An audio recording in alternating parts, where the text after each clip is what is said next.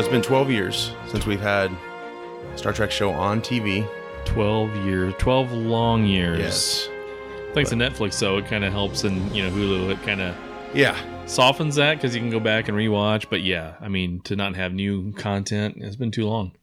Luckily, we've had the JJ movies to kind of help that missing element of television, which is where Trek started. Right. So it's very, very important and historical for the show. Finally, after all these delays, Discovery's finally here. Finally. I can't believe it. It's great. I'd like to welcome everyone to episode 1 here. This is Star Trek Discovery Mission Report. I'm Josh. I'm Steve. What's been going through your mind since, during the whole time of Discovery's development? So during the development, I was just getting really amped because I think Star Trek, it needs TV. I think one reason the JJ verse maybe didn't take off as much. I mean, I enjoyed it, but I think I could have enjoyed it more if it was like the other Star Treks that had movies, that it had a centerpiece of a TV show around it to expand more on what that universe has. Right. The JJ verse didn't have that. And, which, again, I did like it. I mean, Pine's version of Kirk, dead on, and just amazing, Scotty, though. I mean, they really killed it, doing a great job with the characters, but I think not having that presence, just kind of makes it look more like a one-off. Right. And now with Discovery coming back, all I've kept thinking about is, we finally have an episodic Star Trek back in the house to build some lore. They don't have to rush through a story in 2 hours. Boom, they can just do it and have fun with it. And man, so far so good. Yeah. It's very exciting. Yeah, I feel the same way. I was just I was giddy with all the images we got. Oh, and man. The casting announcements. I was just so ready for this show. The delays really, hurt. Yeah. Because I was like, is this ever going to happen? Oh, yeah. And you start questioning that. Yeah. And you get the negative press and all that. But, we lost Brian Fuller as showrunner during the whole delay process. But luckily, at least the first, I think 3 episodes are written by him. So the vision is set. Pretty much, so we'll see how it pans out. Right, but boy, I think in the upcoming on season, or episode 4. Yes, I didn't see anything in there that made me think, oh man, this looks really different, or something's going on. Yeah, I mean, it looks like we're following that path very well. So hopefully that continues. Yeah, for those who don't know, Steve and I are huge Star Trek fans. So oh boy, it's ugly. Yeah. The minute the premiere was announced, we couldn't wait to get together and decided we should do this show. Oh, yeah. To talk about Discovery. It's the perfect opportunity to take episode by episode and just, review and discuss things. Maybe Easter eggs we find. Yeah. Which I have found quite a few without looking too hard. Yeah. So this show will be about the first 3 episodes. Right. Which is like a great happy accident, really, because we didn't get to Discovery itself until episode 3. So, the die is cast, so it's easier to kind of talk about this, and then we're going to take it one by one and have some fun with it. Oh, yeah, I can't wait. It's very exciting. And it's funny because, Star Trek's just so huge for me, and someone at work today was, they made fun of Star Wars. And I'm like, hey, settle down. That's not even cool talk, because I love Star Wars. Keep the peace. But if they would have done that to Star Trek... Yeah. I'm not sure they would have had both of their arms afterwards. I'll defend Star Wars. Yeah. Don't talk about Star Trek. Be a few attempts at the Vulcan nerve. Right, exactly. Yeah, I'm the same way. Like Star Trek was my first love. I love Star Wars, and I'm all for the new Star Wars stuff. But yeah, I take it a little bit more serious when people, dig up my Star Trek. Exactly. So, yeah, that's where I draw the line. Right. This show is unique for many reasons. It's first female-led show. Mm-hmm. It's a serialized story, which is very new to this whole. Yeah. It's still episodic, but it's also it keeps going. In motion. Yes. Yeah, there's a continuing plot line and thread through the whole deal, which is awesome. And I think Enterprise worked. All the shows before have had arcs. Maybe not TOS, but the other ones I think have had arcs here and there. And I think Deep Space Nine was the closest to following an overall story while still having some fun. And, exactly. I mean, they weren't as strict with it as I think, Discovery will be. But that was the first one where you saw, I mean, Voyager wanted to go home. You knew that. But then everything else was just one-off. Right. And, but with, Deep Space Nine, it was a Cardassian conflict and the Dominion. And all that was always lurking in the background. Right. Yeah, you're right. Just a lot of ideas were brought about. And absolutely. And so that was pretty neat. And so to see Discovery picking up on that and taking it a step further. Yeah. Awesome. Well, and this has a lot in common with TNG, being that it's been a long time since it's been on television. Right. So, even though DS9, Voyager, and Enterprise, they had to make their shows work. They had to be successful. They still were able to have a nice lead-in. Right. So, this is very close to TNG. Unfortunately, I was too young at the time to really know what was all going on. I just kind of went into TNG. Yeah. I was introduced to it by friends and just loved it. This show shares a lot of that. And I'm sure I am now feeling a lot of the same feelings you had back then. Because, a lot was on the line. Yeah, a ton. A lot. So, and, especially being a fan of the original series, obviously I was not, contrary to popular belief, alive during the original series. Close, but not quite. Yeah. But, in the 70s, they were on in syndication all the time, you know, and I watched, some of my earliest memories are watching Star Trek with my dad and my brother, and so, when the Next Generation came around, I was one of those skeptics. Who's this bald dude, Yeah, and you had a right to be. Right, you know, but they proved it. They proved it tenfold, it was awesome. I think a lot of people thought it was maybe a reboot. Right. And they were like, how dare you? Right, yeah. So, like, a Next Generation type storyline does not bother me, Yeah, it was awesome, though. And, I watched it for a few episodes, and I was sold. Yeah. It was cool. One of the benefits of this show is it's got a high budget. Uh-huh. It's like a lot of money's put into it. Lot. It's very cinematic looking. Right. It's not really cheap effects or anything. Yeah, you're watching a 45-minute movie almost every single episode. Very top notch. Yeah, it's very good. So that being said, comes into play CBS All Access. Right. This is the first Star Trek show, which, they just showed one episode on CBS, and then the rest of it's on this streaming network. Yeah, it's online. It's a gamble. It is. It's a huge gamble, and I don't know what CBS's numbers are for subscribers and all that stuff, but my only concern is is it going to be enough to maintain the quality that we've seen thus far? Because it's a visually incredible show. It's beautiful. Yeah, and, you can always tell the difference when a show loses budget. Yeah. And I'd hate to see Discovery suffer that. Yeah. Just because it's been remarkable to look at. Yes. I mean, come on. Effects, sets, design, alien design. I mean, this has Emmy smell all over it for visual. Oh, yeah, for sure. I mean, come on.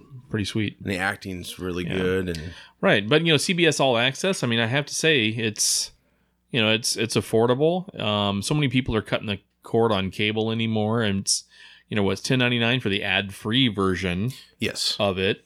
I can't do ads. I'm just, at my advanced years, I only have so long to enjoy shows. Yeah. So, but, it's got a lot. It doesn't have all of the CBS library, but it has a lot, and if you like old shows and, some of the newer stuff, I mean, they've got a ton to choose from and to watch. Sure.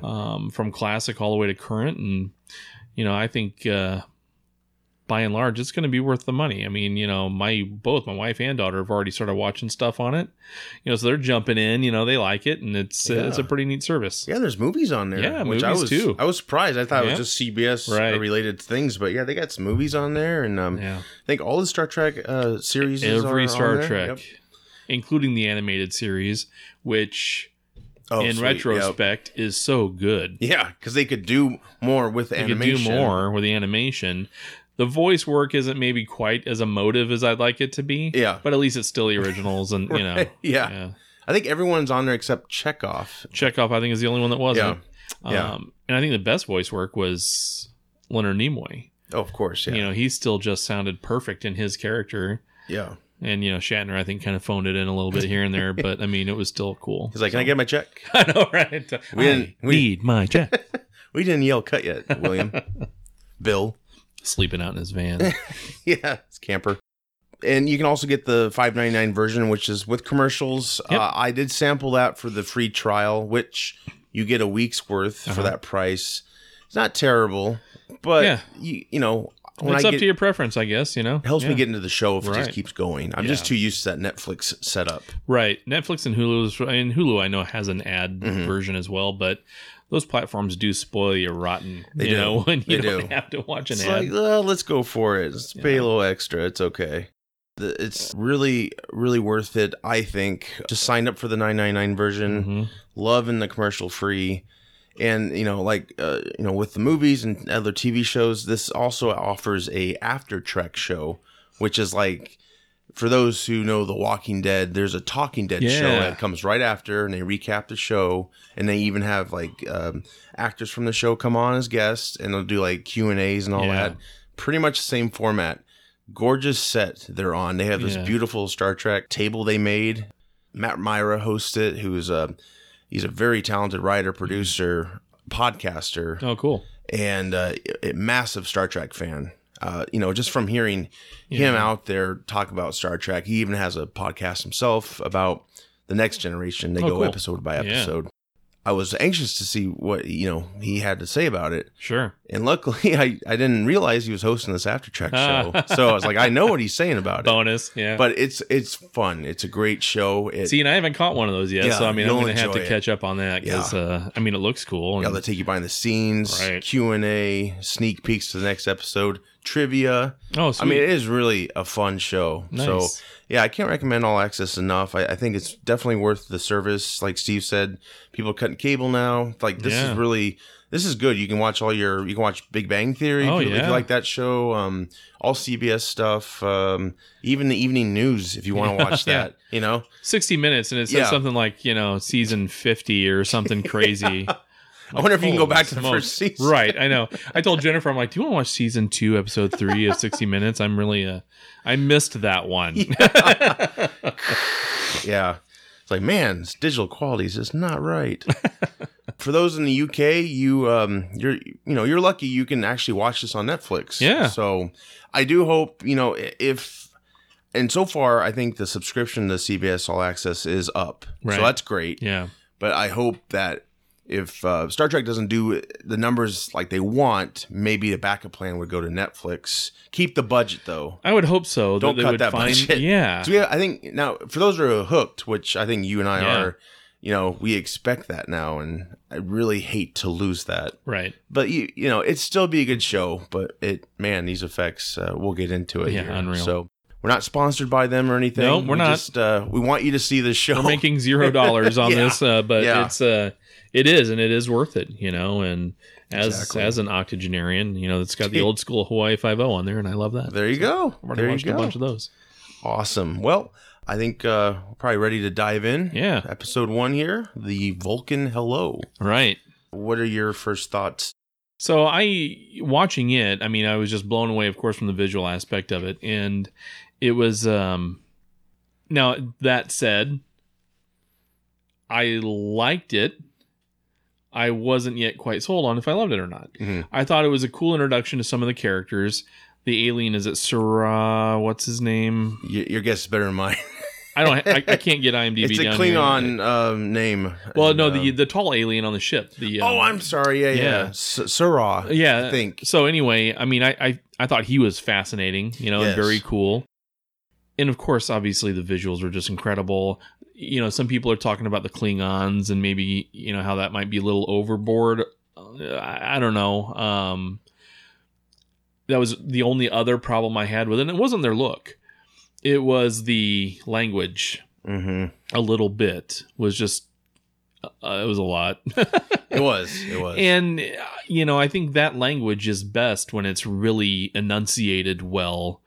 Worf did it amazingly, Michael Dorn. And, we saw that with a lot of different actors that played Klingons over the years. And the main guy, I wish I knew his name, fascinating character and stuff. But it just seemed like he had cotton on the back of his mouth sometimes, and yeah, he just get that. It was hard to understand the actual. Now this is how nerdy it gets.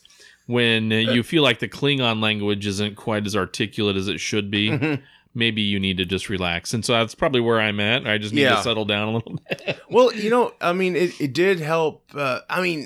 Initially it was kind of a hard experience because so much reading and you can't really watch what's going on at the same time. Yeah. I was kind of hoping they would pull like a Hunt for Red October to do a transition to English, something just, he does have after lots of dialogue, he has that one line, "We come in peace," and maybe that was a segue to English. Yeah, maybe. But I mean, I get it. It's a long time getting there. Right. It's written well, and the delivery was pretty well. I do like the look too. Uh-huh.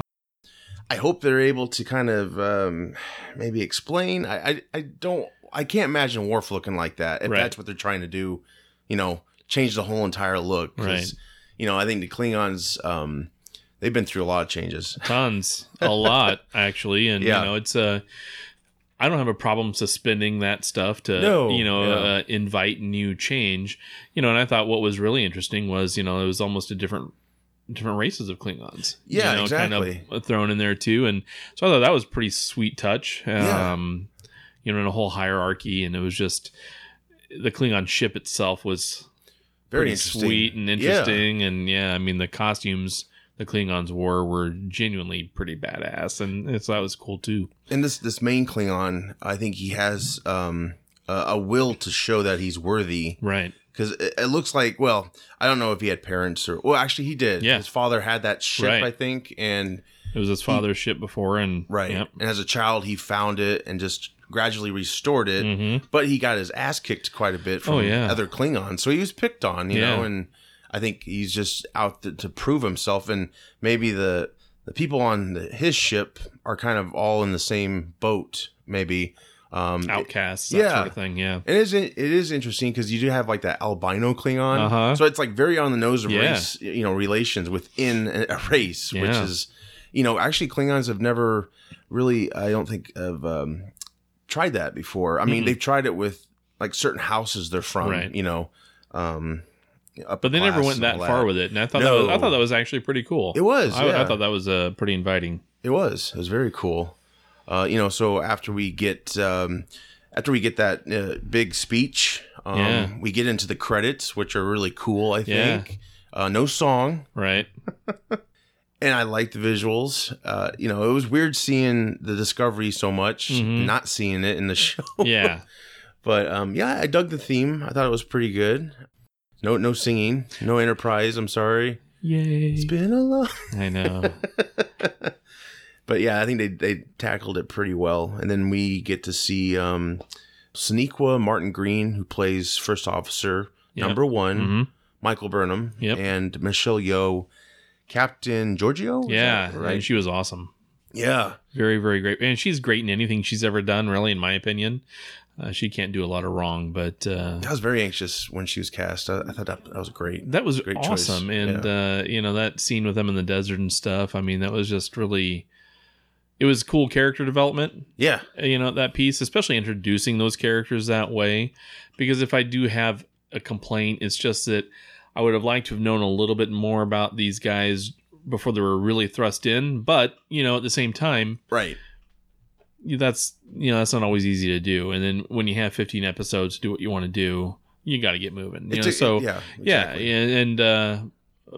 visuals on the planet alone when they were there and then getting picked up and the whole deal. I mean, it was awesome. Well, it's a casual introduction. Like, maybe aside from TOS, all the other shows had the formal introduction where you get the band together and you go out in space. And so this is very different. I guess you could say episode 3 is that introduction. It really is. But this is a unique way to see Michael Burnham, who's going to be the main character. I like how they were saving that species on the desert planet, which is very Star Trek. And they said they weren't trying to make first contact. They just wanted to get in and get out. Yeah.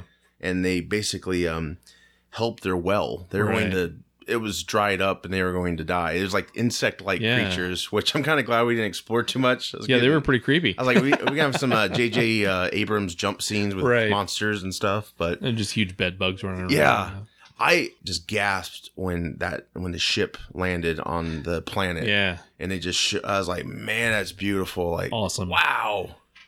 I couldn't believe it. I mean, I probably would have had a tear in my eye if I was, not so honor or warrior like and manly. Yeah, right. Agreed. Right. Totally. Right. With my beer. No. Yeah. Root beer. No, but it was, oh man, I seriously had my jaw dropped, and my wife, I don't think she was paying attention. Yeah. She probably would have thought I was nuts. But yeah. It was great. It was. Just cinematically amazing. And yeah, if you're a huge Star Trek fan, it's like, it's back, you know, and I can't believe it. Yeah, it's great. And it looks great. I mean, it's never looked this good. Ships have never really been able to come down on a planet. I think Voyager, they did that, but nothing like this. This is so the effects are just incredible. Yeah. And, I don't know if it bothers you too much. A lot of people who, not too kind to the show. They say it's got a lot of J.J. Abrams influence with the lens flares, things like that. Did those bother you at all? It doesn't bother me in any way, shape, or form. There were some, but I think, I know people hate the lens flares, but honestly, I for at least the 2009 movie, it's very effective to me. Like, it felt like it was an experience, and I was really somewhere else. I don't know how else to describe it. Yeah, I don't think I think people make a little bit too much out of it. Yeah. You can notice it. And, then when you hear people harp on it, it's more noticeable. Yeah. But at the same time, it doesn't visually bother me either. No. It's not like The Matrix where, the first movie was just insanely amazing. And then, in my opinion, some of the effects just got worse as the movies went on, in a few spots. They tried really hard. And there was a lot of ones and zeros. Like, and just tame it down. Just, settle down, 800 Keanu Reeves. But it was, or Agent Smiths, I mean. Yeah. Both, actually. Yeah. But, so, it was, that stuff doesn't bother me at all, and. No. You can overdo it. You can, but I didn't feel like that. No, I didn't either. I didn't walk away from all 3 episodes thinking, oh man, that goddamn lens flare, Right. I never thought that at all. Well, and then where they were in space, you had a sun, and I think that played a part in all of that. And this ship it's very unique looking. It's not totally different from what we've seen before. Mm-hmm. It kind of looks like Archer's ship upside down in a way, a little bit more bulky.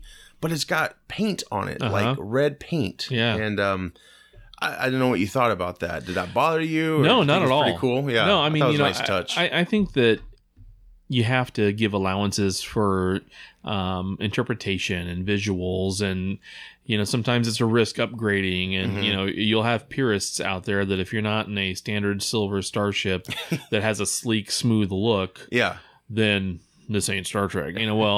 This doesn't have a sleek, smooth look, though the effects are amazing. Right. And the insides of the ships are very nice and bright and shiny and cool looking.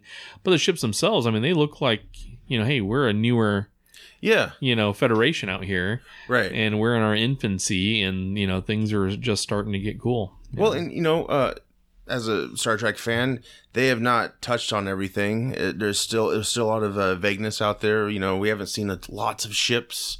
I really get tired of this scenario. Like, the Enterprise is the only thing that can help us. Right. It's like, you're a fleet. Where's the other ships? Right. But I love this ship. I thought it was really nice to add to the whole line of ships that we've come to know. And I like the reveal of the ship on the outside, and I like the zoom in to the bridge. Right. And the bridge is its screen is actually like a window. Yeah. Actually, it goes clear back to the Cage pilot. I think that's what that was. It wasn't really a screen, it was a window. Right. And of course the Abrams movies did a great job with that. They really made you feel you're on a ship, because you could see the top of the ship. I don't think in this show you could see the top of the ship, but you still could see when the ship would maneuver, right, turn, and it was just really cool how they did all that. And they really showed off what it could do, when they were adjusting to get a signal. and the controls and everything. But the interior of the ship and its crew, what'd you think of all that? I loved it too, and that's another thing that, well, if this is before the original series, I'm sorry, I'm not going to watch in 2017 pastel colored walls and 70s shag all over someone's crew quarters, but no, I mean, it still felt like Star Trek to me, you know, and even though it is updated and it's very much more sleek and smooth, I don't think anyone wants to go back to old graphics, so I mean, I'm perfectly acceptable with, just how cool and futuristic all this looks. Yeah. It was awesome, from the holograms to the whole thing. I mean, it's stuff the old shows didn't do, even the next gen, and all that. It was slick. Oddly enough, Next Gen still seems futuristic to me. I don't know why. With all the, because they had that, they were the first ones to have like touch screens and all that stuff, and they weren't like what we have. I think that's how we can relate to Discovery. Right. It's very similar tech, but TNG, I mean, it still worked for me. That's the future, TOS maybe not so much, but I just enjoy the old, the nostalgia of that. Yeah, I think that's also what they're doing is they're keeping the stories intact, but the visuals are changing up, which, I mean, you have to, like you said. I mean, it's just right now in the tech age, you got to have really cool things. You can't just have switches and You need eye candy, visuals. Especially if you're going to spend that much money on a show. What do you think of the uniforms? How they were, the color and everything to them? Very Enterprise. Yeah. In its own kind of take on it a little bit. So I liked that little bit of continuity there, that that was still recognizable as a Star Trek uniform, and you don't look at it and it's just something new completely. Right. So I mean, I feel like there's still, while they're introducing all this new cool stuff, there's still a string of consistency there that you look at it and it's pretty slick. Yeah, and I love the badge. Yeah, it's got like an indent into it. Like they really did something new with it, which is it's way more 3D really cool. Than looks like something that might have been sewn on in 1968. So, and the rankings actually like punched into it. Right. I really dug that. Saru, let's talk about him. I know we talked a little bit about him a few minutes ago. Doug Jones. Yeah. Man, he can not only be a creature, but he can certainly act. I think he's showing off so much of his acting chops in this show. It's funny how sometimes in Star Trek the aliens can steal the show from an acting perspective. Because you have to rely a lot on makeup and effects and all that sort of stuff. But and he's good at that. Yeah, he's so good at it, and he was awesome. You know? I mean, I think he's the kind of the breakout alien character for sure, in my opinion, at least far. Yeah. But he looks like he's 19 feet tall next to everybody else. I mean, I'm sure he's a taller character. Yeah. But yeah, everybody was dwarfed compared to him. And he has like hoof feet. Yeah. And he's 6'2", and with those, he's 6'8". See, then there you go. So and he got to help develop the makeup and effects, because originally they wanted him to have like really long fingers, and really? He was just saying it's gonna be very hard to do that, right? So they kind practicality and stuff. They compromised, but the face and the eye color, I mean, all that stuff's just sweet. Very emotive for an alien, with makeup and all that. I see a nomination for sure. I mean, that's stellar makeup, and he actually makes the character work. It doesn't feel like he's not really able to convey much. Right. I mean, he's able to. Yeah, it doesn't look like a plastic apparatus glued to his face. You're right. And it's got some CG. I think there's CG enhancements, which are just a little subtle, and it's fine. Yeah. It's every time a species like him senses fear or conflict. These like spike things come out of his neck or something, like gills. I don't know what you would say, but and he kind of makes a weird noise when he talks sometimes. Yeah. I mean, we'll pick up on it as we go, but I like that him and Michael, they have a little conflict, but they're also kind of jokey towards each other a little bit. They have a mutual respect for sure, you can tell. He's more stern though. I mean, he's way more stern. It's like, let me, the scientist, dictate what we're gonna do here. Got a good sense of the crew and the captain.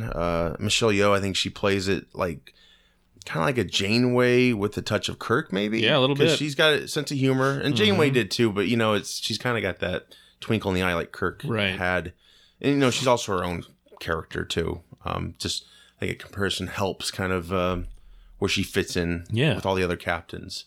Just really dug it, and the whole mystery of because they were fixing like a beacon, and they detected some object in the distance that may have had something to do with this beacon getting put out, destroyed. It wasn't destroyed, but they had to fix it.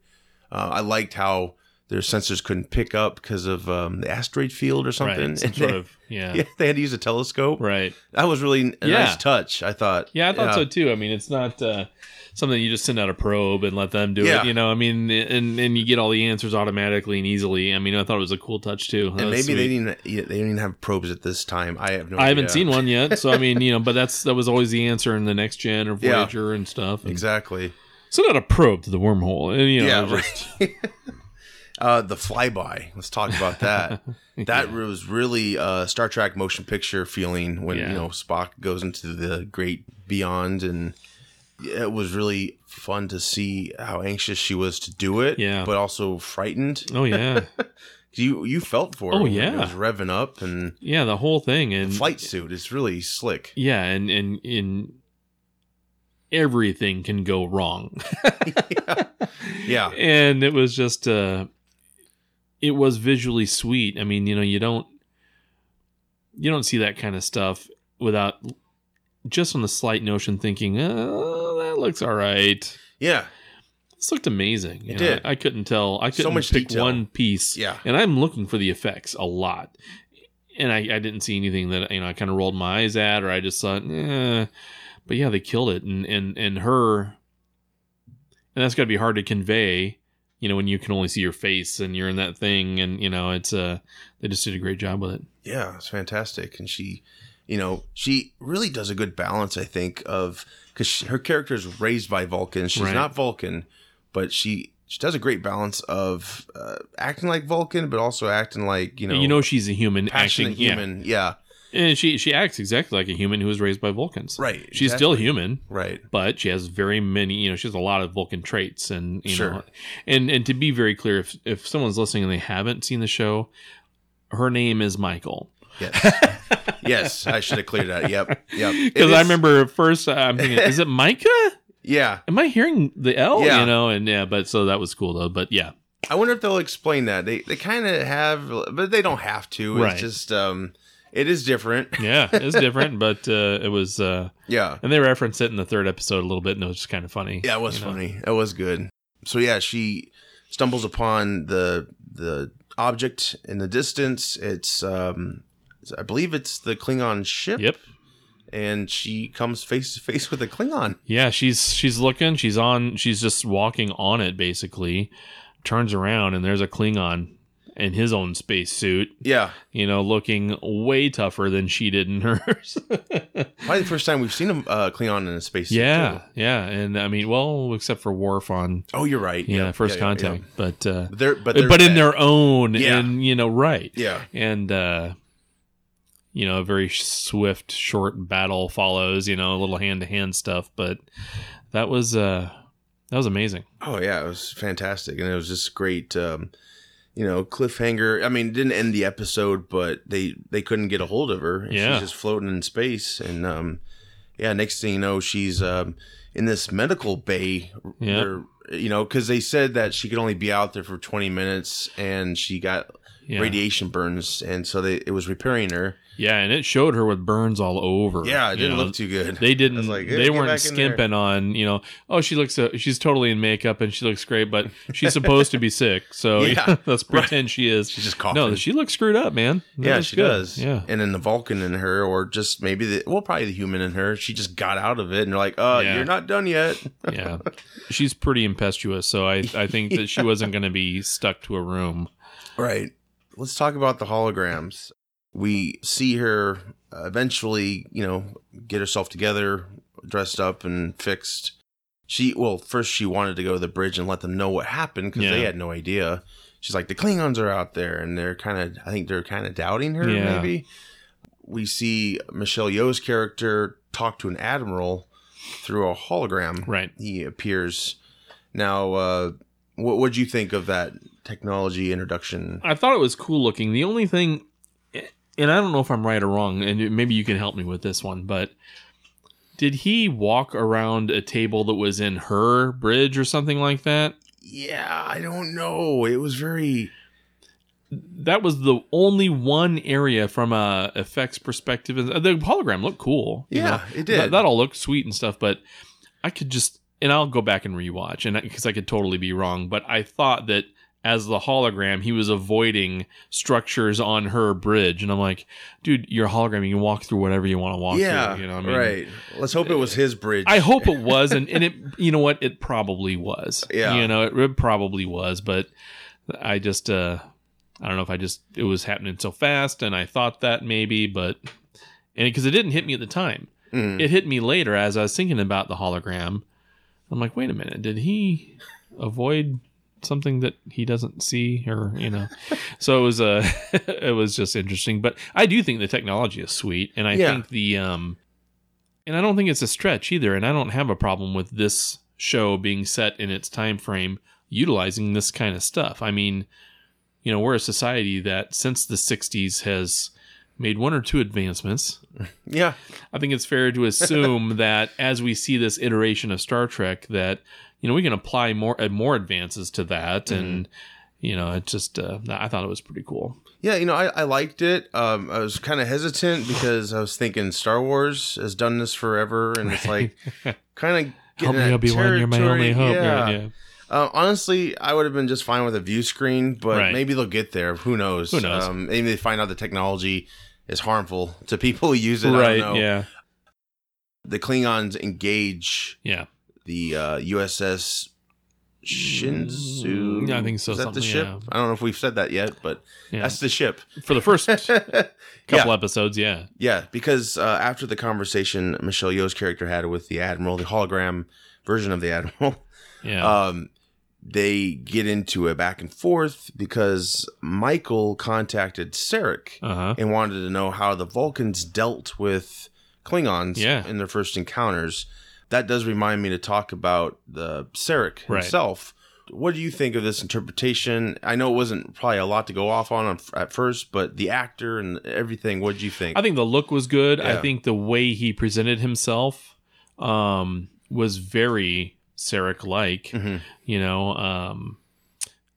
I was sold on it. Yeah. And I loved what was the guy who played Sarek? What was his name? Oh, Martin Leonard? Mark Leonard. So it was Mark Leonard, and I watched him. He was in the 60s show, and he came all the way through, and the whole deal. So it was we've had a lot of Sarek to go off of. Yes. And so to see him in a quote unquote younger period, kind of as a mentor figure to Michael, I thought it was pretty brilliant. Yeah. And I thought the actor himself did an excellent job of portraying that without... He made you feel like it was a Vulcan. This wasn't anything that you looked at and scoffed at because it's like, oh, there's this guy trying to be Sarek. Right. No, he nailed it. Yeah. 100%. I think so, too. I even think I dig him more than the J.J. Abrams Sarek. Right. We didn't get to see much of him, but this one looks better with the ears and everything. The other one in the movie had very small ears. It bothered me. Right. But this guy really, he looked the part. And honestly, I know it's fun to connect. It's a tricky thing to do. Star Wars has suffered this where they're trying to connect the universe so much that they just overdo it. I don't think they did with Sarek, but I would have just been happy with another Vulcan like Sarek. I don't think we had to have that. But it gets into something later, which is very unique and really a cool Easter egg. Yeah. I like how he told her the Vulcan hello is what they did. I don't know if he called it that, but they just attacked the Klingons. Yeah, they fired on him. Yeah. They thought that was an honorable thing. Hey, nice to see a smack in the mouth. Because I think they got their butts kicked the first time, probably killed. Yeah. And they're like, well, what? They're Vulcans, logic. Right. Well, return violence with violence. Right, and it worked. Yeah, exactly. So, Michael is just headstrong onto the Shinzu to deliver this message, and she ends up, I guess, becoming a mutineer. Yeah. Gives Captain the Vulcan nerve pinch, which I was like, holy crap, wow, this is a new territory here. Yeah. She storms out to the bridge and says, "Oh, the captain." Yeah. I don't know what she said. She's Put me in charge or whatever. Yeah. And Suru is like immediately like, no, I don't think wrong. so. Right. Yeah. He even said, "This is mutiny." Like, he knew what was happening. He knew. He's no slouch. And then just right when they were about ready to fire is when Michelle Yeoh came out. I don't know if it's because Michael's not a true Vulcan. It didn't last as long or something, but she got up. Yeah. She was pissed. Oh boy, she was not happy. Phasers on, stun, we think. I think she might have changed it to kill at one point. Yeah.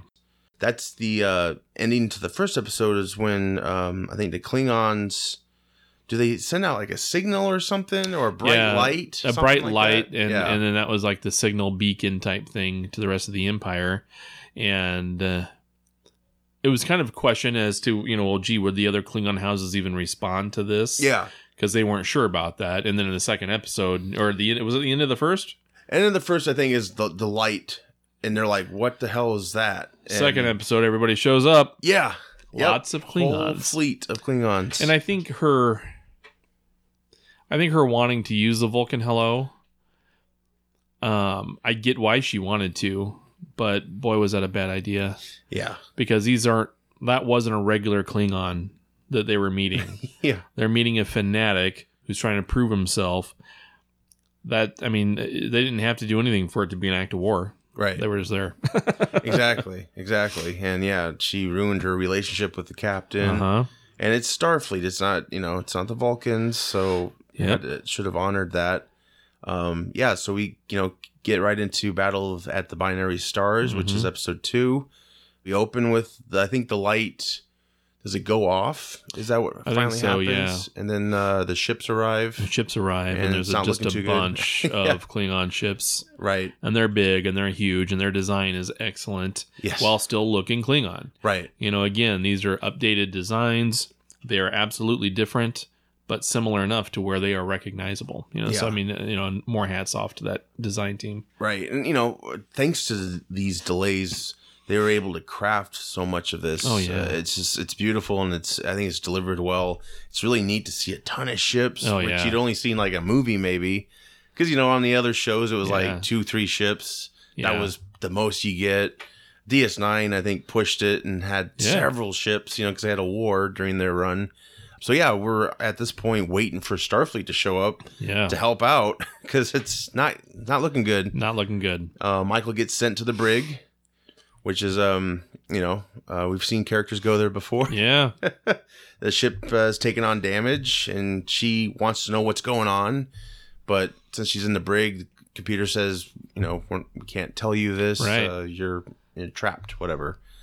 Dealt with shell shock. One of the helmsmen gets his... Oh, yeah. It's knocked down, and they just tell him to go to sick bay, and he's just lost. Yeah, he has no idea what's happening. Yeah. He's in complete shock. Right. This whole crew turned from wisecracking explorers. Yeah. He was one of them, comfortable crew with each other. And, Yeah. He was giving Michael, I don't know, giving her crap, just having fun with the whole idea of her traveling in the spacesuit. Yeah. Talking about, enjoy your in-flight movie or whatever, So, it was, he was very dazed. Yeah.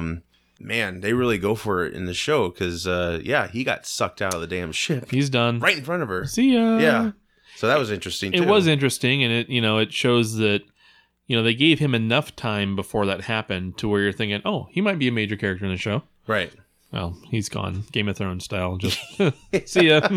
Well, and I don't watch a lot of... probably haven't really watched any Game of Thrones, but is this very similar? They're not afraid to kill people. Yeah. 4, 5, and 6 seasons in. Yeah. I mean, people die in every single season, and almost every single time it's a surprise. Wow. And yet you would never expect it. And that's now, if someone comes in late, they might hear things or read things, but I'm watching it as it's happening, of course. And you watch episodes and you're like, your mouth is dropped to the floor because you're like, oh my God, these people are dead. Are you kidding me? I've invested 4 years in this character. Yeah. Dead. Yeah, like, I like that guy. Yeah. Damn So, it. I mean, Star Trek Discovery, I don't think they're afraid to push those boundaries either. No. And you know what? That's a sign of the times. I mean, Sure. it's back in the old days, well, your main characters didn't die, only the red shirts, and Yeah. and I think nowadays that's a little bit different, and it can frustrate viewers, but it also keeps them coming back. Sure. What's going to happen next, and Right. pretty sweet. What's interesting is in the second episode we get to go back 7 years to when Sarek brought Michael aboard, who was very Vulcan at that time. Uh-huh. She even had the Vulcan haircut. Right. Actually, it was styled in a way that I never really seen a Vulcan haircut, Yeah. which I liked. I It thought was cool. Unique and It was different. Yeah, and their attire was pretty cool. Sarek had like this high collar shirt thing. Very stoic and yeah. regal. Yeah. He told her to behave. Uh-huh. So, yeah, this is kind of like a Vulcan exchange program, I Something. guess. And she was very Vulcan acting to the captain. Yes. So much so that you're like, oh boy, she's going to get in trouble. Yeah, right. Yeah, exactly. It was very interesting. So she pretty much earned her rank through that exchange program. I think she went to the Vulcan Science Academy. She did. Something like that. So, yeah, it was really neat to see how important that relationship she had with Michelle Yeoh's character, Captain Giorgio. And, pretty much what she destroyed in that attempt to overpower and take over the ship. In the first episode, you have this person who's revered as one of the best first officers in all of Starfleet. Obviously, some great command authority, she knows her stuff, and then in the second episode, she's relegated to, being a mutineer. Mm-hmm. She's stuck in the brig. She has really burned some bridges there. Yeah, it turns on a dime. Yeah. Everything's looking great. Everything's looking awesome, and then poof, what the hell? They're on that desert planet, and Captain Giorgio is like, I think you're ready to command your own ship. Ready to be a captain. It's like, whoa, okay, lots changed. A lot's changed. Damn Klingons. Mm-hmm. So, yeah, the Klingon, the main guy here, and I don't remember his name. I don't either. I wish my phone was working. It's in Klingon, so... Yeah. I think it's a Chok-Chu. There you go. I don't know. That is, it's not Gawk. It's not. Right? Yeah. No, that's best when served live. Right. My mistake. Nerds. But he's trying so hard to get these houses together. After they show up, they're like, what's going on? And he's explaining, we need to take on the Federation. It's our time. Yeah. And I think they put him down because, they see him as beneath them. And he just has to prove himself. And so, his way of attacking the ships and, just the balls to do what he's doing. Yeah. He gets them on their side. Yeah. And it does help that he has the albino Klingon dude who wants to be the torchbearer, which we didn't talk about, but I think that's who Michael killed on that structure, was a torchbearer. Right. I'm not really sure. I mean, other than how it sounds, they light a torch and I think they're almost like a defender type, like a guard to the structure or something like that. Yeah. Yeah. So that torchbearer, the new one, convinces, helps his almost case. like the guy in Thor. Yeah. Okay. Yep. Idris Elba's character. Yeah. What was his name in the movie? Do you remember? Oh gosh. No, not Land. I'm going to be really upset because, I love that character. Yeah. And when I see the name, I'm like, oh yeah, of course, idiot, It's like Gandalf. But again, I'm 900 years. Yeah. Heimdall. All right. There we go. Yep. Whew. Thank you for we did the it. Yeah. association Hey, it was a group effort because Well, thanks for listening to the Thor program. Oh, no. Yeah. That's next week's That's show. next week. Got it. But yeah, I mean, I think I looked at him as almost like that type of a character, though. Yeah. Dead. Yeah. Right. Yeah. So, but the albino really helped also. The main Klingon character helped support that cause and helped him get that allegiance and alliance with everyone else. I mean, he was pretty pivotal in that. Yeah, for sure. And it's like he, the main guy who was trying to prove himself, he looked like a Klingon, right? But the albino Klingon really showed what that character felt like. He's different. He was viewed as different, right? And they're all all outcasts, and he's the biggest outcast of everyone. Right. And he was still going to stick behind him. So, what'd you think of the Klingon garb? Honestly, I thought it was sweet.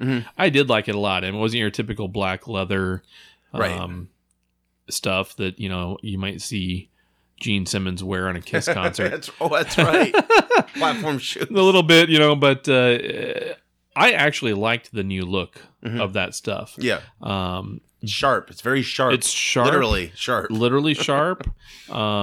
It's very aggressive in its styling, which I think is obviously meant to be. It's a Klingon, Yeah. It's going to be aggressive. And I quite honestly, it reminded me of some of the outfits in Destiny, the video game. Okay. That some of the characters will wear. Yeah. I'm just like, oh God, that looks sweet in real life. I could just picture Maybe it's the same costume designers. Who knows? You never know. But it was, I thought they were great. Yeah. I couldn't get enough of watching the Klingons. Yeah. I think that's, it really makes them alien-like, this new look. And I do like the new look. I hope they're able to kind of blend it into what we know in the future. Sure. Because like I said, I don't want to see Worf look like that. Right. It won't be the same. Well, and he, it's they're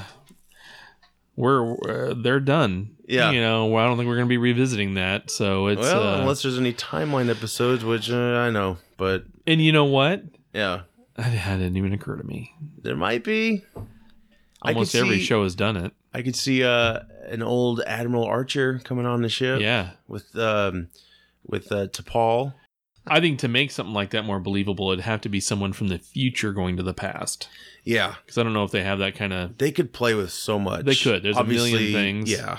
We have to get to season 2 and 3 to get all that going. And our favorite time-traveling jerks, the Borg. Yeah. Right. Wouldn't that be something? Oh, man. That would be intense.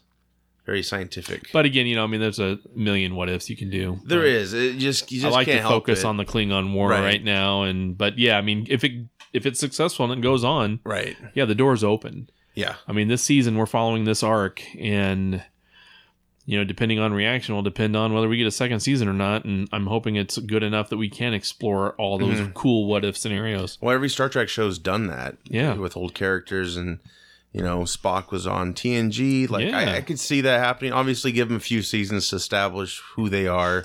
And Scotty and McCoy. Yeah. They were all on there. Well, yeah, this is 10 years before all that. So, honestly, technically, if you're going by the... because there was a Captain April before... Pike. Yes. So, the Enterprise is really out there right now. And if it's... Yeah, it should be out there right now. And, a couple years from now or something, you hear, some cadet named Kirk or, whatever. Just, that would be cool. Or even McCoy or a Spock, anyone from like that. it'd be fun to just have those threads continue to tie the universe. Exactly. Yeah, I don't need to see them. Not over the top. Right. But just the references here and there, it's really neat to... Right. It's just neat to have that. And in the Star Trek family, you can do that. Yeah. It's a big enough universe. Well, and CBS has Bakula's number. He is on one of their shows. Yeah. So that's true. Might be cool to have an Admiral Archer on the ship. I don't know. If he existed. Make it happen. Bring Tuck back. Kind of ignore that last episode. I'm serious. You can fix all that stuff so quickly. But, of course, getting back to the second show here, Starfleet finally shows up. Yeah. It's looking good. And we get to see... Quite the battle. We get to see a Starfleet, what it's supposed to look like. Yeah, quite a battle. And... yeah, you have a ton of Starfleet ships versus the Klingons, and it was very large in scope, and it felt big. I don't have a big 90-inch TV; it's like 50 inches, but it just still felt like I was watching something on a movie screen. Yeah, in space. It really felt. Yeah, it's they captured a lot of what the Abrams movies can do with the space battles and travels. Yeah. It was really cool when the what's the ship's name again? I keep forgetting. The Shenzhou or something. Shenzhou, yeah. And it's pretty much it's really. It feels like an old ship, and it really acts like an old ship. Like it's failing basically, and Michael is. In the brig still, and the containment is getting smaller and smaller. So she's looking at space. Yeah, outside of that containment field. Right, and the containment field is not going to last. Exactly, and oxygen's running out too. So it's like time to survive somehow, some way. They get into situation where they're heading into an asteroid with no power. Yeah. And then all of a sudden, they're rescued by the Admiral. Yeah. His ship finally arrives. Mm-hmm. Big tractor beam. Oh, yeah. He comes on the bridge, hologram self again, which is my problem. Hologram sitting still or standing still, fine. He's walking on the bridge. Right. And again, maybe that was the episode where I thought maybe he was avoiding something as a hologram. Right. I'm just like, oh, come on. Well, he would point to the tacticals or whoever and like hail them. Right. And, well, that was the other thing was like, holy crap, communication within communication, because he was on the bridge, I think, and then he had them open a channel. So then he was talking to the Klingon through two separate, it's like, what the hell?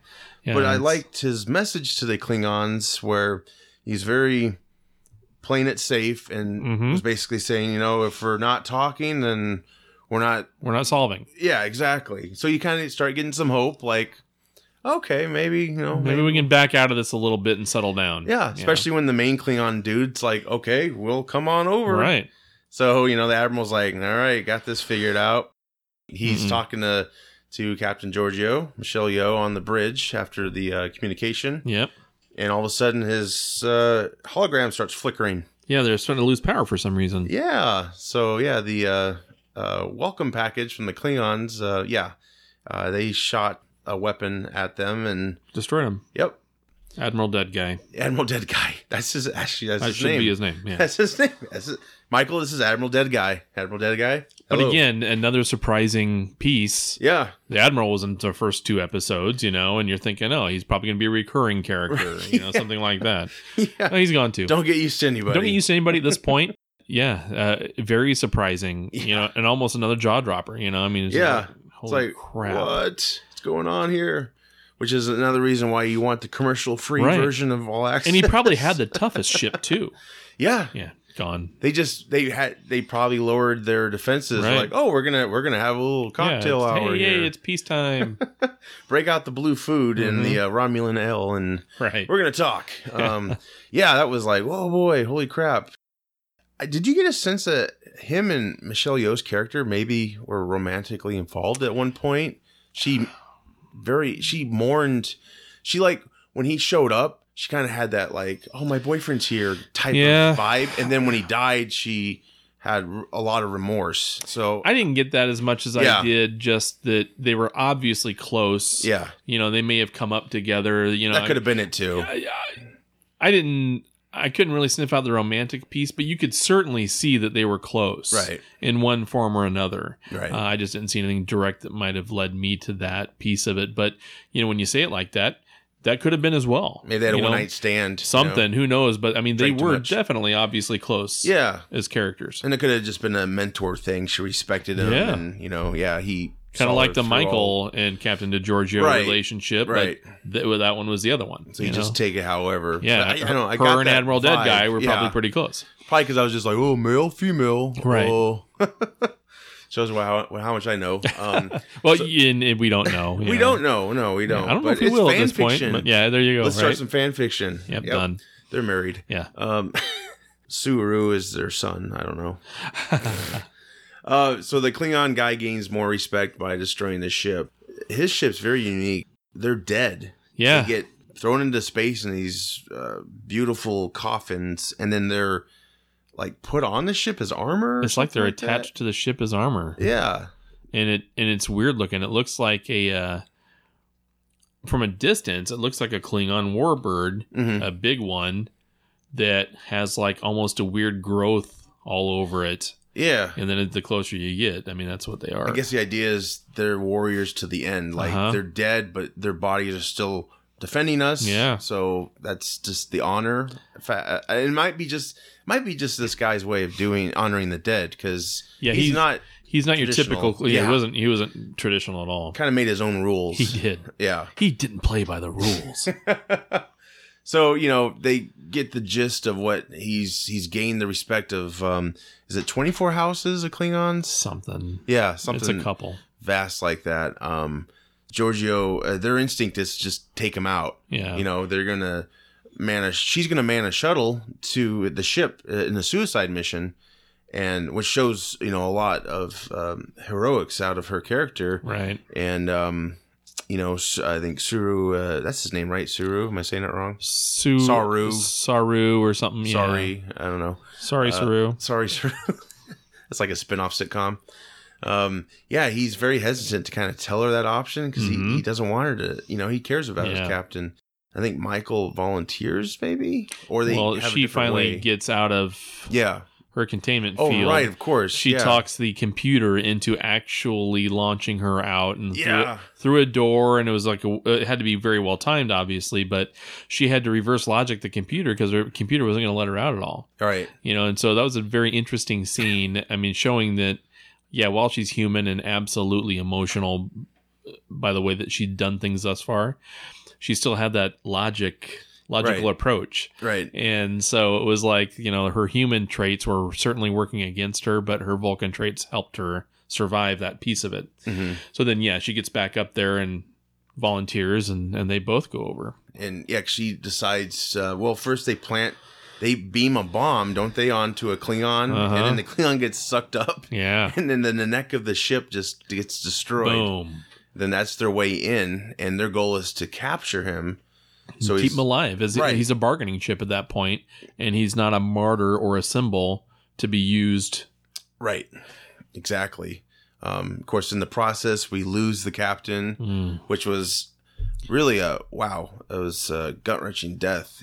Spike, it was a spear right to her heart. Like, damn it. It was heartbreaking, too, because, I love the actress, and I just think she's so good.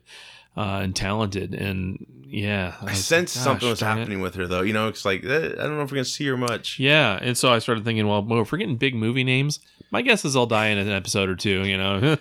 Tom Cruise is the Admiral, dead guy. Yeah, he got in a fight with the warlord Xenu, and I think lost that one. So that was 10 years before this event. Right, yeah.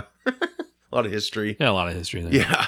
But what sucked is Michael was so close to detaining that guy, that Klingon, with her weapon. She just didn't get to it in time. Yeah. And she ended up killing him, right? Yeah. She killed him right after he killed her. Right. So that was her way of like, I can't let that go. She runs over to the captain. Suru can't beam her up because there's no life signs. Was it like that before? I thought they could always beam up somebody. Did they have to be alive? Like objects. You can beam up objects, right? You can beam up objects.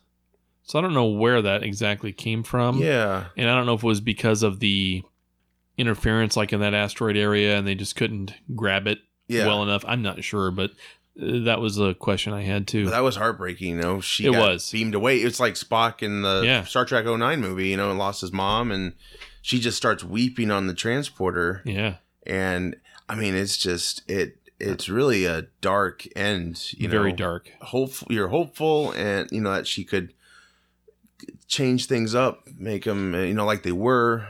I think there was still that disappointment Captain Georgiou had with her, which probably further made her feel guilty of what happened, and then we end up with a court martial. Which is like, whoa, what are we doing here? Yeah, I mean, after all those events, we fast forward, and she's there at the tribunal, and poof, you're stripped of your rank. And I like how they kept it dark with the judges. That was kind of cool. Welcome to prison. Yeah, and that's we end the second episode with her basically stripped of rank and about ready to go serve time. Is that the first time we've seen like a Starfleet prison system, or did Tom Paris have that experience? He had that experience, and so I mean, they've always made a lot of references to, like a penal type system where, people were working, mining, what have you. But Tom Paris, I think, was one of the first bigger examples of that. Because it's like I don't think we've gotten enough of that to really know, like, oh crap, does Starfleet jail? Yeah, what's that system look like? And Yeah, because she got a life sentence, and we pick up with the third episode. Yeah, and so we learn a little bit more about that. I mean, she's on a shuttle with other prisoners, and she's wearing a different color outfit. Yeah. Than the standard prison stuff. Yeah, that's right. Yeah. So that to me was just like, is this a way to just differentiate that she's one of the main characters? I would have liked to have seen her maybe in the gray, because like everyone else was. Right. You know?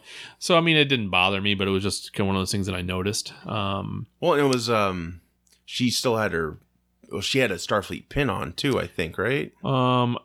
Could be wrong, but I think they all did. Yeah. Because of the nature of their work and all that. But, yeah, they recognized her. They knew she was the mutineer. I mean, she's, this is 6 months later, if I recall. Yeah. And so her reputation precedes her, I mean, she's a celebrity in the holy crap, you're a bad personville, and she's the mayor. Yeah. And I think she's ready to carry out her sentence. And, I think she just feels like, not suicidal, but she's just ready to accept whatever punishment comes her way. Yeah. To her, she deserves the punishment, Right. I mean, when, the person made a reference, man, you killed over 8,000 people. And she said 8,167 or whatever the number was. Yeah, right. Yeah. And her acting was so good that you can tell this is something that just is eating at her horribly. Right. But she's ready to accept it. That Vulcan in her is like, well, logically, this is my path. Exactly. And I've built that bridge for myself to cross. Right. And this episode is called Context is for Kings. Yeah. I forgot what it was called before. Yeah. But it was very unique how it started with, all that dialogue in the shuttle. They're at warp in the shuttle, which I didn't know shuttles could warp back then, but maybe they could. I don't know. I mean, the original shuttle from... I didn't recall them being able to warp, but that's fine. It's kind of like you got to stretch it a little bit. Sure. Advanced technology, maybe they had to hold off, like, it's too fast. Right. But it was cool how, they were traveling and... all of a sudden these like insect things coming on. Space bugs. Yeah, I'm like, this is totally new. Wouldn't you just shrug it off if you're and it was cool looking. Yeah. On? They they're attracted to the energy and stuff of a ship and they cling on to it until it's that's pretty good. They hang on to that ship until they suck all of its energy off. Then it drifts and then they go do whatever else they want to do. And then the pilot of the shuttle had to go out like an exterminator. Cable gets snipped and she just starts flying. Autopilot's failing. They're freaking out, trying to bust out of the cuffs. And Michael's just sitting there like, I'm ready. Very stoic. Yeah. Just, I'm going to accept whatever happens here. Yeah. Because whatever happens, I've deserved this fate. What else could go wrong? I mean, everything's just gone to shit. Yeah, who cares? And then we get that tractor beam and that gorgeous shot of the Discovery. Oh my God. Yeah. Through the cockpit window, like, it's beautiful. And man, that is that was so exciting because we got to see the Discovery before, but I knew episode 3 was going to show so much of it, and man, it did. Yeah. I'm sold on it. That's for sure. That ship is sweet. Oh man, that transition to the shuttle dock. Yeah. The shuttle bay. Yeah. Shuttle bay. Yeah. I was going to say dry dock. Yeah. I'm like, what the hell? No, but yeah, the shuttle bay. Man, what a great transition. Yeah. And it makes you feel like this is a functioning ship because it takes you outside of the ship and you go through the saucer area because the saucer's designed, it's got like a space. Right.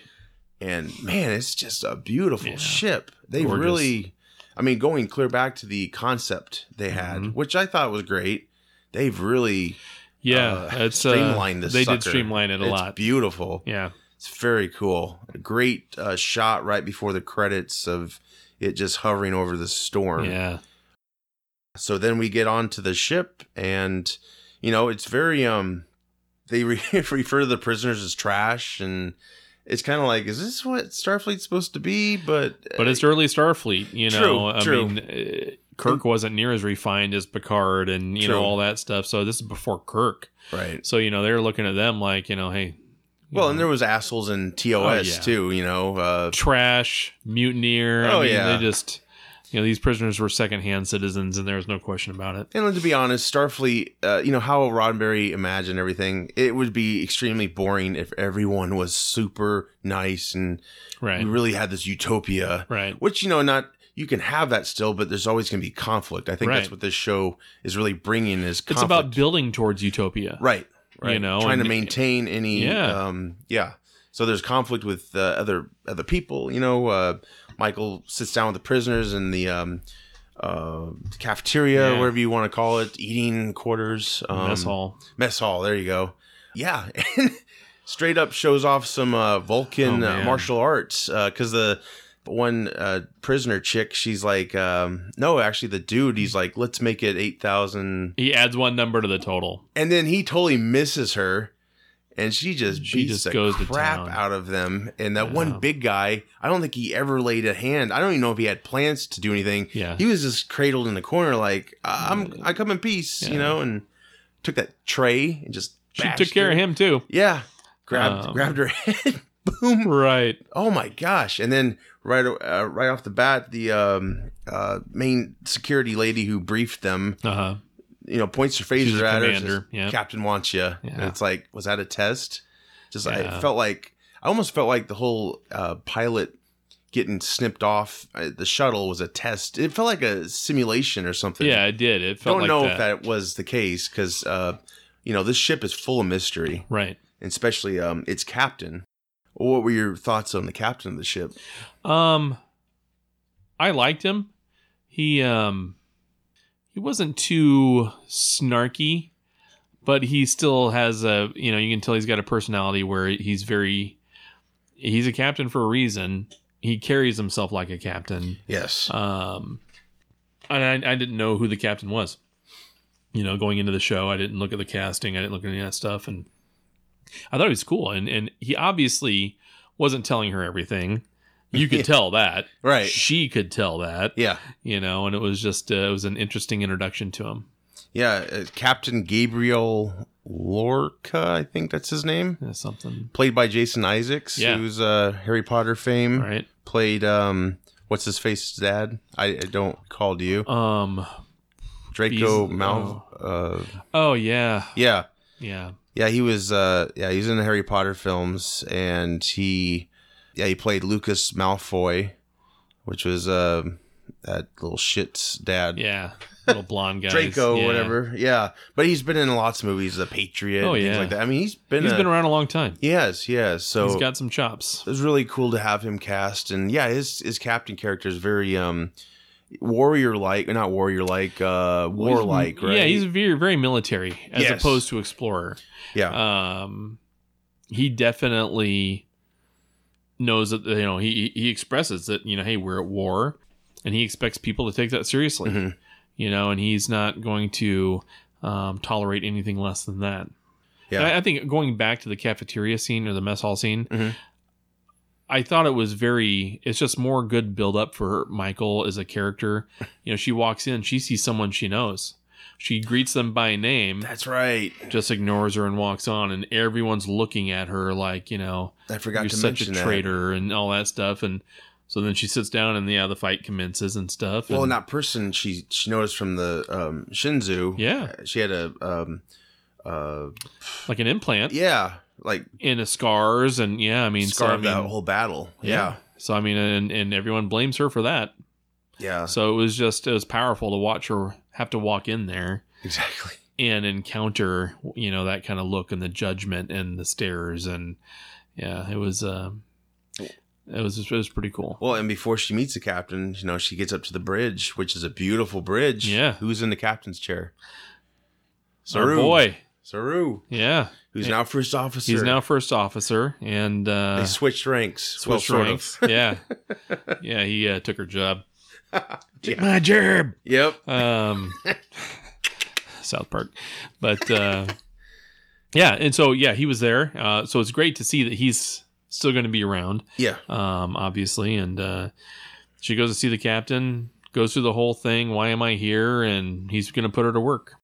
There's no freeloaders on this ship. You're gonna work. You something. Yeah, you're gonna have something to do. Yeah. While you're here. I like the fortune cookies he offered her. Yeah, she wouldn't take it. He said it was a family business 100 years ago. He's like, oh, it's making a comeback now. Yeah, so I was like, that's neat. And they looked very, very good. Yeah, they did.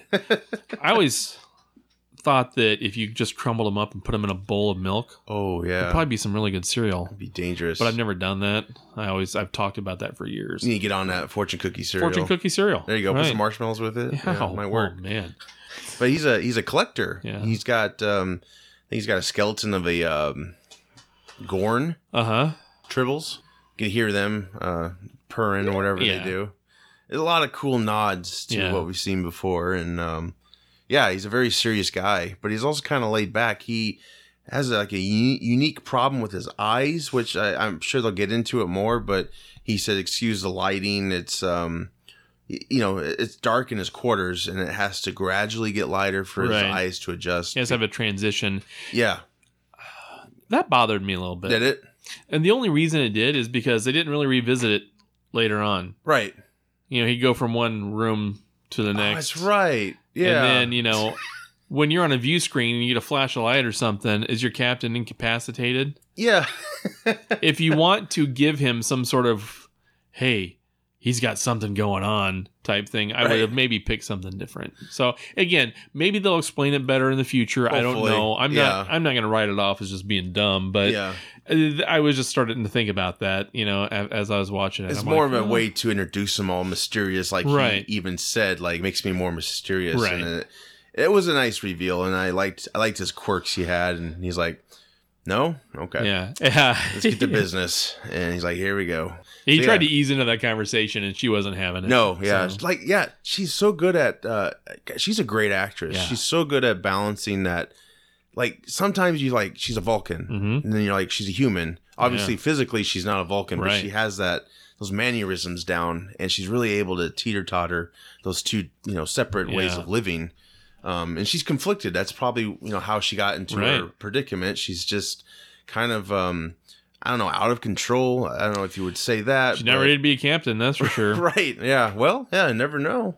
They could falsify records or something. Right. Yeah. But I mean, that's where after the second episode, I was very unsure about her as how I felt about her as a character. Right. It's not a happy ending. It wasn't a happy ending, and I don't care about happy endings as much, but I just thought, well, if she's going to be our protagonist, she's going to have to do a lot of work. Mm-hmm. And I think this episode started to set that up. Earn back the respect. Yeah. And she definitely, she's very curious. She suspects a lot on the ship, and she gets assigned quarters. Yep. And this is where we meet her roommate, Tilly, she's got quite a personality. She sure does. Yeah. I like how she says she talks a lot when she's nervous. Yeah. She didn't want to tell Michael, but she was in her spot, her side of the room. Yeah. And then she kind of played with his name, her name, Michael. That's where, they had that fun with it. I've never met a girl named Michael before. How about I call you Mickey or something? Yeah. And she's like, how about you not? Right, yeah. No. That was a really cool character. Really got a lot of quirks to it. Yeah. It also shows that, not everyone in the future lines up with each other, Right. She's not everyone's all stoic and officer-like, Exactly. She's a normal person. Right. She's just a cadet, and she has high hopes for herself, but, she also realizes that she's got, kind of a development issue. Right. And her special needs. She even referred to that. Right. And so I thought that was very interesting. Which is like a first, really. I mean, they're really tackling so much in this show. I think they're really trying to invite all walks of life to see it. And she's like allergic to all these materials. Yeah. She's very, very sensitive to all that. Yeah, and she's certainly, and it's not that she has a learning disability or anything like that. I mean, she's obviously smart, but she has a almost a social disorder to a degree. And so it was just interesting to kind of watch how that fleshed itself out. Right. I mean, she looks human. She could be another species. We don't know. We don't know. But she... never know. Pitting her with our angry human/Vulcan. Yeah. It was just... exactly. I thought the playoff of that was fun. That was really cool. And then, Michael gets assigned... I think she gets assigned to engineering or the science division of the ship. Yep. Meets the doctor in charge, played by I think Anthony Rapp. He comes off as a dick to me. Yeah, total. I'm like, dude, take it down a notch. I think his acting was pretty good. It was kind of chopping parts. I'm sure they're still trying to get their characters down.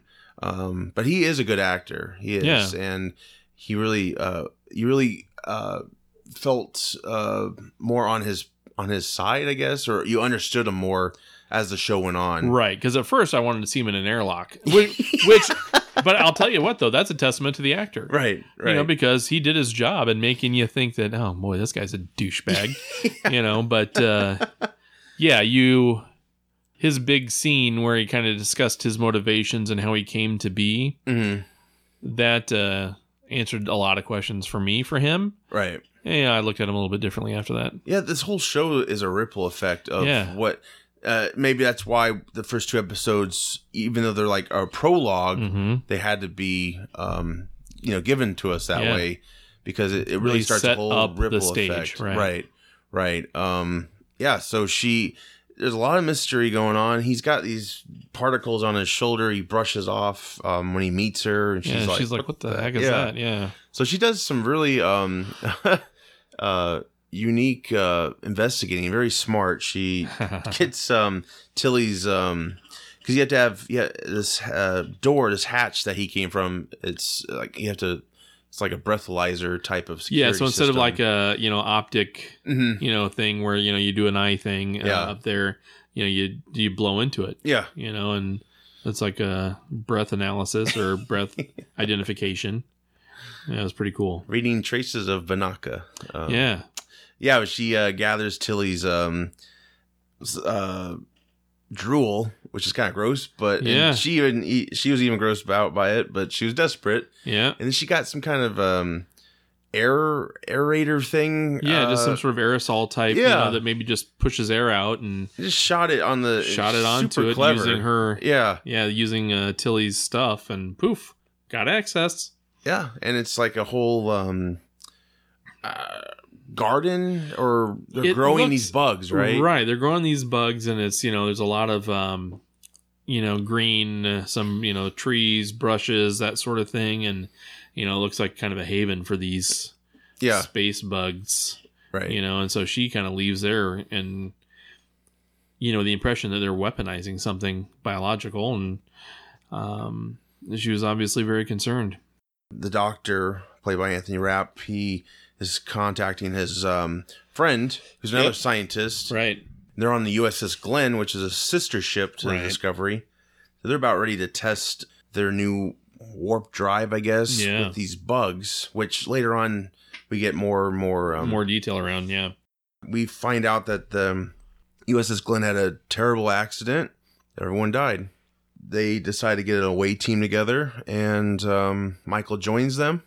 They get to the Glen. We get to see the captain directed that Michael joins him. Yeah, that's true. And no one wanted Michael to go. He asks Saru, what do you think? Yeah. Mutiny aside, she's the best officer, smartest officer, or whatever that he's ever encountered in Starfleet. Right. And so, he told her earlier in the show about how he was disappointed, and finds her dangerous. And she is. Mm-hmm. Yeah. She legitimately is dangerous. You can't. That's not how you do things in Starfleet. The way she did it in episode 1 and 2, and she may have been one of the best first officers, but she was not ready for that stuff. No. So his signing off on her, so to speak. Yeah. Meant volumes, I think, to the captain. Mm-hmm. And so, away team. Yeah. He had such a powerful statement to her when they first met up again, and he was saying he's going to do a better job protecting his captain than she did. Yes. So, he's really... he's not letting her off the hook. No. He's he can stand up to her more than he's being cordial, mm-hmm. And all that stuff. Gives her a blueberry, that was a really cool scene. It was casual, like eating blueberries, and you can tell they had a relationship, and they still have a respect for each other. But he still wasn't letting her off the hook through his words, and which made me like the character more. Mm-hmm. It was just really cool. So we get the away mission going there with traveling to the Glen, and then we get more details about the doctor, the scientist, whose friend just passed away in the USS Glenn. Yeah. Basically saying that he and his friend were... They're scientists. They're not Starfleet. Mm-hmm. Starfleet basically took them and forced them to do their research for Starfleet. And then separated them so they could do it faster. And so, he's... A lot of his anger comes from, that's not how their vision looked. Mm-hmm. And, this wasn't supposed to be a Starfleet thing. And, he's looking for truth and things in the universe. And Starfleet's looking for technology, and they're looking for, so yeah. I started to feel some of his anger a little bit, after that speech. It was very well delivered. It's like, wow, it's really all on her. She started this. It was going to start either way. It was.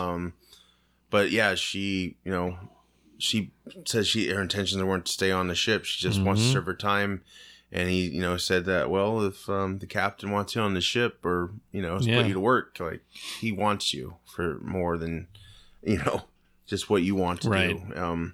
So, yeah, they get to the Glen and, they land the shuttle inside, which looks really great. Yeah. I mean, man, it was really, again, movie quality effects. Oh, yeah. Pretty much. And then we get kind of like a horror movie. We do. It's like, it reminded me of, what's that show? Walking Dead? Or... No, it was a space show. I don't remember. Doom? No, it was show. It was a movie, and Sam Neill was in it. Oh yeah, Event Horizon. Yeah, okay, it had a little bit of a vibe of that going on for a little bit. Stuff. Yeah, I get that. And before that happened, one little detail I liked was just the commander told the pilot, "You stay with the ship." Yeah. Just that little tiny little detail. Yeah. Knows that, she knows her stuff enough to know that they may need a hasty retreat. And so, we're not going to leave the shuttle by itself. And, just those little tiny touches and details to me, I think it makes a lot. But yeah, they come across all these bodies that were just completely disfigured and like twisted and malformed. And, everyone was dead. Found a Klingon blade. Yep. Saw some dead Klingons, and then poof, we hear something. Yeah, and they examine the bodies to determine, what was done with the technology versus... Was there a correlation there? Right. And they did find one. Mm-hmm. And then, you hear something. Yeah. And then we stumble upon a door that can't shut. Yeah. Because there's a... leg. God. Just the bottom half of a leg. Yeah. Keeping that shuttle or keeping that door from shutting, like an elevator, not being able to shut and stopping on a leg, but then poof, we see this Klingon appear, and it was just so random and weird. And he's like, "Shh!" Poof, creature, Klingon dead. Well, until everyone's running. Tilly was just bringing it. She's like, "You in the shadows, get out!" Like, she wasn't like scared or anything. No, yeah. I mean, she probably was, but yeah, it was funny when he shushed her. Yeah. Michael goes, "Did he just shush you?" And he got taken away. And then poof, he's dead. That was, yeah. And then this creature's like, a lot of mystery with this creature, and we're going to see more of it. I know we are. But it looked like it had some kind of like electrical workings inside, organic. It was very unique. Mm-hmm. And that's why I liked it. I'm like, this is just, it's very cool looking. Yeah. So and they still have to get the data because that's why they had to go to the Glen in the first place because this data is try and recover it's protected by a shield for some reason. Yeah. So they find some weird looking equipment. The scientist tells them to grab it and they collect all the data. Meanwhile, the creature's trying to break into where they're at, and I loved when Michael went up to access the doors to get out of there, and it was jammed. Yeah. And then the security officer said, "Hold on" or something, and she just started zapping it. Yeah, trying to fry it. That was really cool. Yeah, she's ballsy. And, I like her character a lot. Yeah. And then Michael gets down there and it's like, "Give me a phaser," and they're like, "We don't give him the because there's not gonna be enough time for her to burn that door open before that thing gets in there." She's like, "I'm not trying to kill him, I'm just trying to piss it off." And then she like shoots it a few times. Yeah, they give her a phaser and shoots it, and it worked. Yeah, that's what she said or something. Yeah, shit, that worked. Yeah, and I was like, "Oh, wait a minute. Oh, this is streaming. This is we can say shit. Yeah. Awesome. I like it." Yeah, because before she decided to do that, she's like, "Well, these ships are the same, right?" Mm-hmm. And she could figure out where the Jeffries tube. Yes, exactly. And then she started reciting Alice in Wonderland. Yeah, which was really cool. I thought a very unique touch there. And so she provides a distraction enough for the team to get out and get to the shuttle while this creature went after her. So she is the one who was willing to sacrifice herself so that crew could get out of there. It was terrifying. And it wasn't that she wanted to sacrifice, because she was trying to escape still. No, she's still trying, yeah. But she knew that was the risk. Yeah. And very well done on her part. And they locate her, and then she drops down just in time out of the tube, and the creature's like right there. Yeah, she told him to keep the top hatch open so she could just drop in. She did. Go. Does an awesome plant, and she just looks up. The superhero landing almost. It was great. Yeah. I mean, that's... and they escaped. Yeah. I think, hey, I'm all for Trek having action like that, and, as long as it's still got a story to it, it's not just stupid popcorn. Yeah, it wasn't just all action for that show. There was a good blend in episode really 3 in particular of character development and action. Right. And in a lot of those action scenes, there was character development happening at the same time. Mm-hmm. That's something that doesn't always happen in action scenes. Right. And in this one, it worked. And it just brought a whole new format to the show. The first 2 episodes are pretty concrete, with what happened. Lots more questions arose from the show, lots of mystery. In the end, they get back to the ship, and the captain offers her a position, and she doesn't want to take it. She says, nope, hit the bricks. Yeah, so he convinces her by telling her finally, because she thinks he's making a weapon. Right, and she doesn't want to be a part of that. She's already killed people. Right. She doesn't want to kill anybody else, or at least be responsible for something like that. Exactly. Yeah, so you're right. Yeah, he shows her what they're actually working on. Yeah, I'm still trying to get my brain wrapped around it. It's, these things are supposed to be able to enhance their warp and to be able to, take people to different parts of the galaxies in almost blinks of an eye, and so he puts her in this room and shows different places, Romulus, which was cool, Andoria, pretty cool stuff, and so she was then convinced that this isn't a weapon, and she takes the fortune cookie, and here we are. It's like these bugs are like a web throughout space and of energy, and it's just, and they're trying to convert that, and it's very dangerous, because we saw what happened with the Glenn. That scientist's friend, the other scientist, his whole face was twisted, and his ribs were hanging out of his back. I mean, you see that? Yeah, that was terrifying, gross. But hopefully they'll work out the kinks. They'll have to. Otherwise that'll be a big short shock. series. Yeah, it's like this whole cast are gone. But they have these what do they call them? Black alerts or whatever. Black alerts, yeah. And do you think that's so the bugs can kind of coat the ship in themselves and then disappear, kind of like? Well, and I don't know if it was just that they were having to contain that or something, because the way I read it looking at it was, they did the black alert, power was down almost. Mm-hmm. And with no power, they lose their juice. They turned to water and disappeared. Oh, so they were killing them off. The ones that maybe escaped and it wasn't right. Yeah. That makes sense, because I didn't know what that meant. That's how I looked at it. I mean, I'm sure that we're going to get more of that. I didn't know if the ship couldn't do that, couldn't warp with them unless it was all engulfed at one point, like these certain moments. So that makes sense. So because they evaporated. So that's probably what they were doing. They just got out of the area, and Tiger got loose. Yeah, really, down. Really. Yeah, no kidding. So that I think pretty much leads us to the end of the show. Yeah. Although it does reveal a new guest on the ship. That I was like, what's going on? Why would we do this? Yeah. The captain loves to collect things. Yeah, he likes pets. Yeah. So we got a new puppy on the ship. Here, kitty. Yeah. That's what he said. The same monster that was chasing him on the Glen. So we're gonna, according to the preview, I think that's gonna play a central figure in the next episode. It is. It sure is. And then we get to see the Discovery warp, which was really cool. I'm ready for more. I know, me too. It's been a long time coming. Yeah. Like you said, 12 years. To the point where I was convinced we probably wouldn't have one for a long, long time, if ever again. Mm-hmm. Who knows? But here we are, and 3 episodes in. Like I said, I did enjoy the first 2 immensely. Mm-hmm. And of course, visually, I couldn't have been happier with the show. But, with the decisions Michael makes as a character, and, I'm thinking, boy, she's almost too much of a rogue. Mm-hmm. But her penance and her acceptance of the fact that she just did complete wrong, and then starts to kind of make some of those amends. We'll see if she's still like that in the future. But it was this is the show. The third episode is what just sold me as like, all right, let's just bring it. This is awesome. So again, I'm hoping it gets enough viewers because this will be an expensive mistake.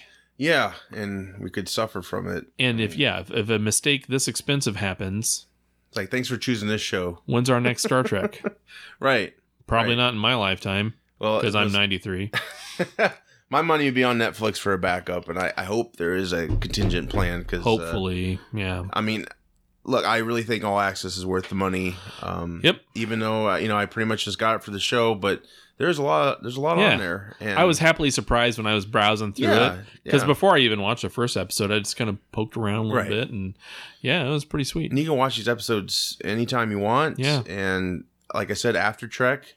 Really good show. Yeah, dives into what I'm going to watch the first one tonight. Yeah, it's really good. It comes on live after the initial debut of the recent episode, and then after that it goes into storage. Yeah, so you can watch they keep it there. Yeah, so yeah, it's really cool, and I'm digging the show. The third episode really helps kick it in, I think. Right. I hope they have a good layout. I think they do because they delayed it long enough, to raise all these mysteries. I hope there's good payoff. It's not just kind of like, oh, that's all with the delays, they had time to tweak whatever they wanted to tweak. So I'm hoping that we get that level of quality because of at least give us something from the delay, right? So hopefully it's good quality, and so far it is. Right, and we got an introduction to Spock in a way. That was one scene we didn't talk about, but.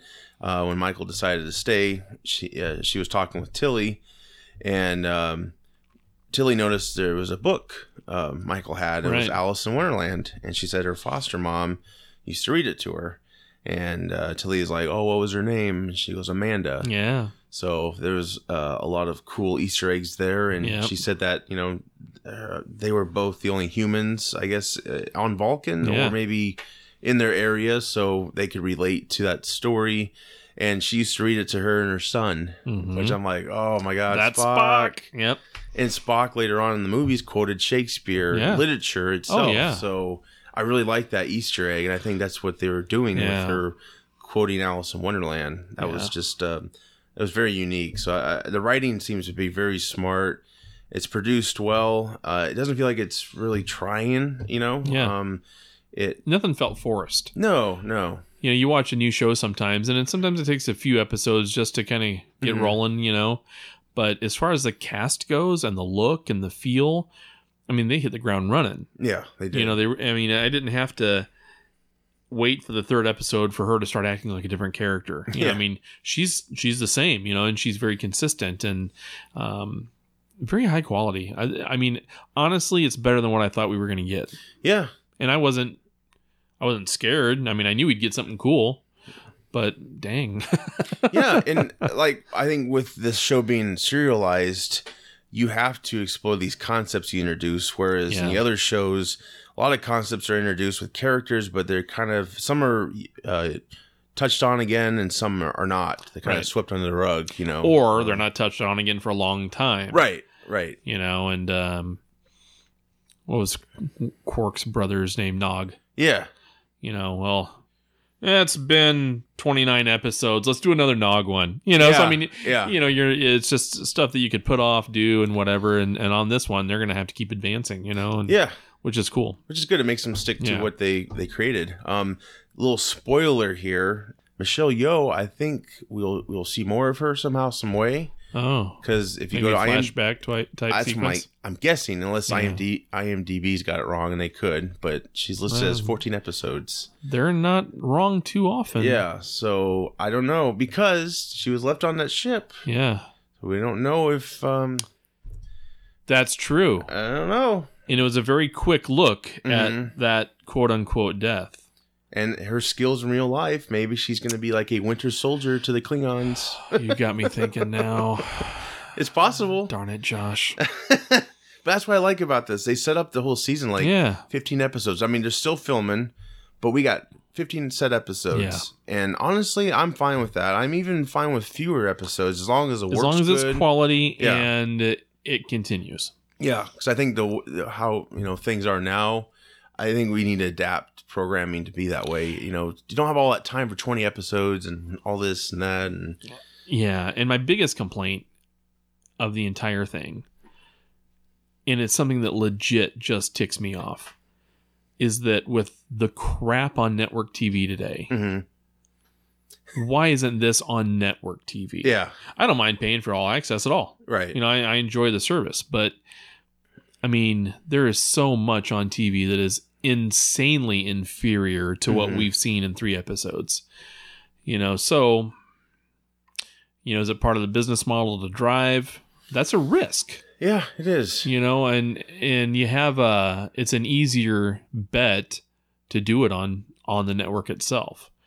So hopefully CBS has their eye on the right prize, and hope so. And we'll see. Literally, right? You're right. The eye, but I mean, it's nice they have faith in Star Trek, but I hope they don't also have.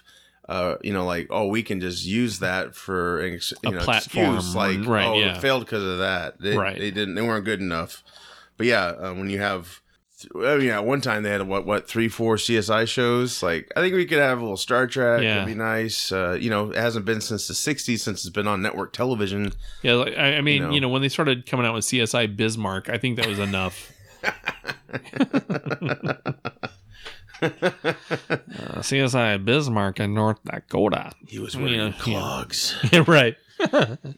It's really cold. Pastry. Right. Yeah. Cue the Who. Yeah. And I could be wrong. I don't know all the details, but I think after a few episodes are aired on All Access, CBS may air those like one special occasion. Oh. So, yeah, I don't mind. Like you said, I don't mind paying for the All Access. I mean, I like commercial free. That's great. Yeah. It just sucks that a lot of people probably won't be able to see the show. And maybe they, it actually became a high pirated show. Oh, well, that's a good sign. And if you have relatives overseas, you may be able to get their Netflix access. Right. I'm not saying you should do that, but, but if you did, I want you to see it. I want it out there. I mean, no kidding, because it is high quality. I mean, as much as I do love Star Trek, I mean, I provided I had some criticisms of what we've already seen. Oh yeah. I'm going to be as objective as I can. I mean, I'm already predisposed to love Star Trek, but yeah. I mean, if it's not quality, I'm going to talk about it. It's not being quality, but so far I'm enjoying it. Oh man, it's great. I want it to keep going, keep the intrigue going. I don't want it to. And I think that's hopefully with these 15 episodes, you're not going to get a lot of filter episodes, or filler episodes. I mean, right? In just seeing the previews for the next episode, it's like, oh geez, more. It's very action packed. Yeah, it's like they're rescuing people, and I'm liking it. They brought the holograms back, which I like, but again, I'm like. I don't know if we need holograms, but okay, whatever. If you want to, I mean, that's probably expensive to do. So if they have to cut anything, right, let's cut that. Let's get the view screens back on. And, right.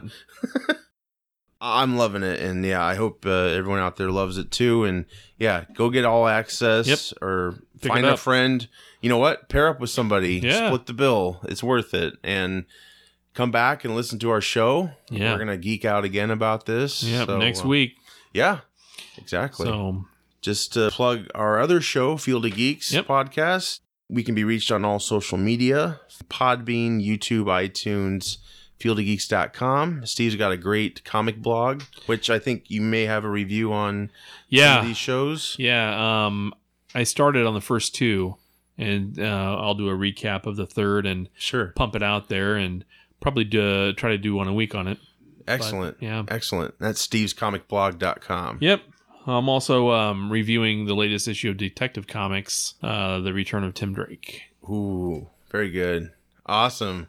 So I'm very excited about Good times that. we live in. Yeah, well, he's one of my favorite characters. So That's great.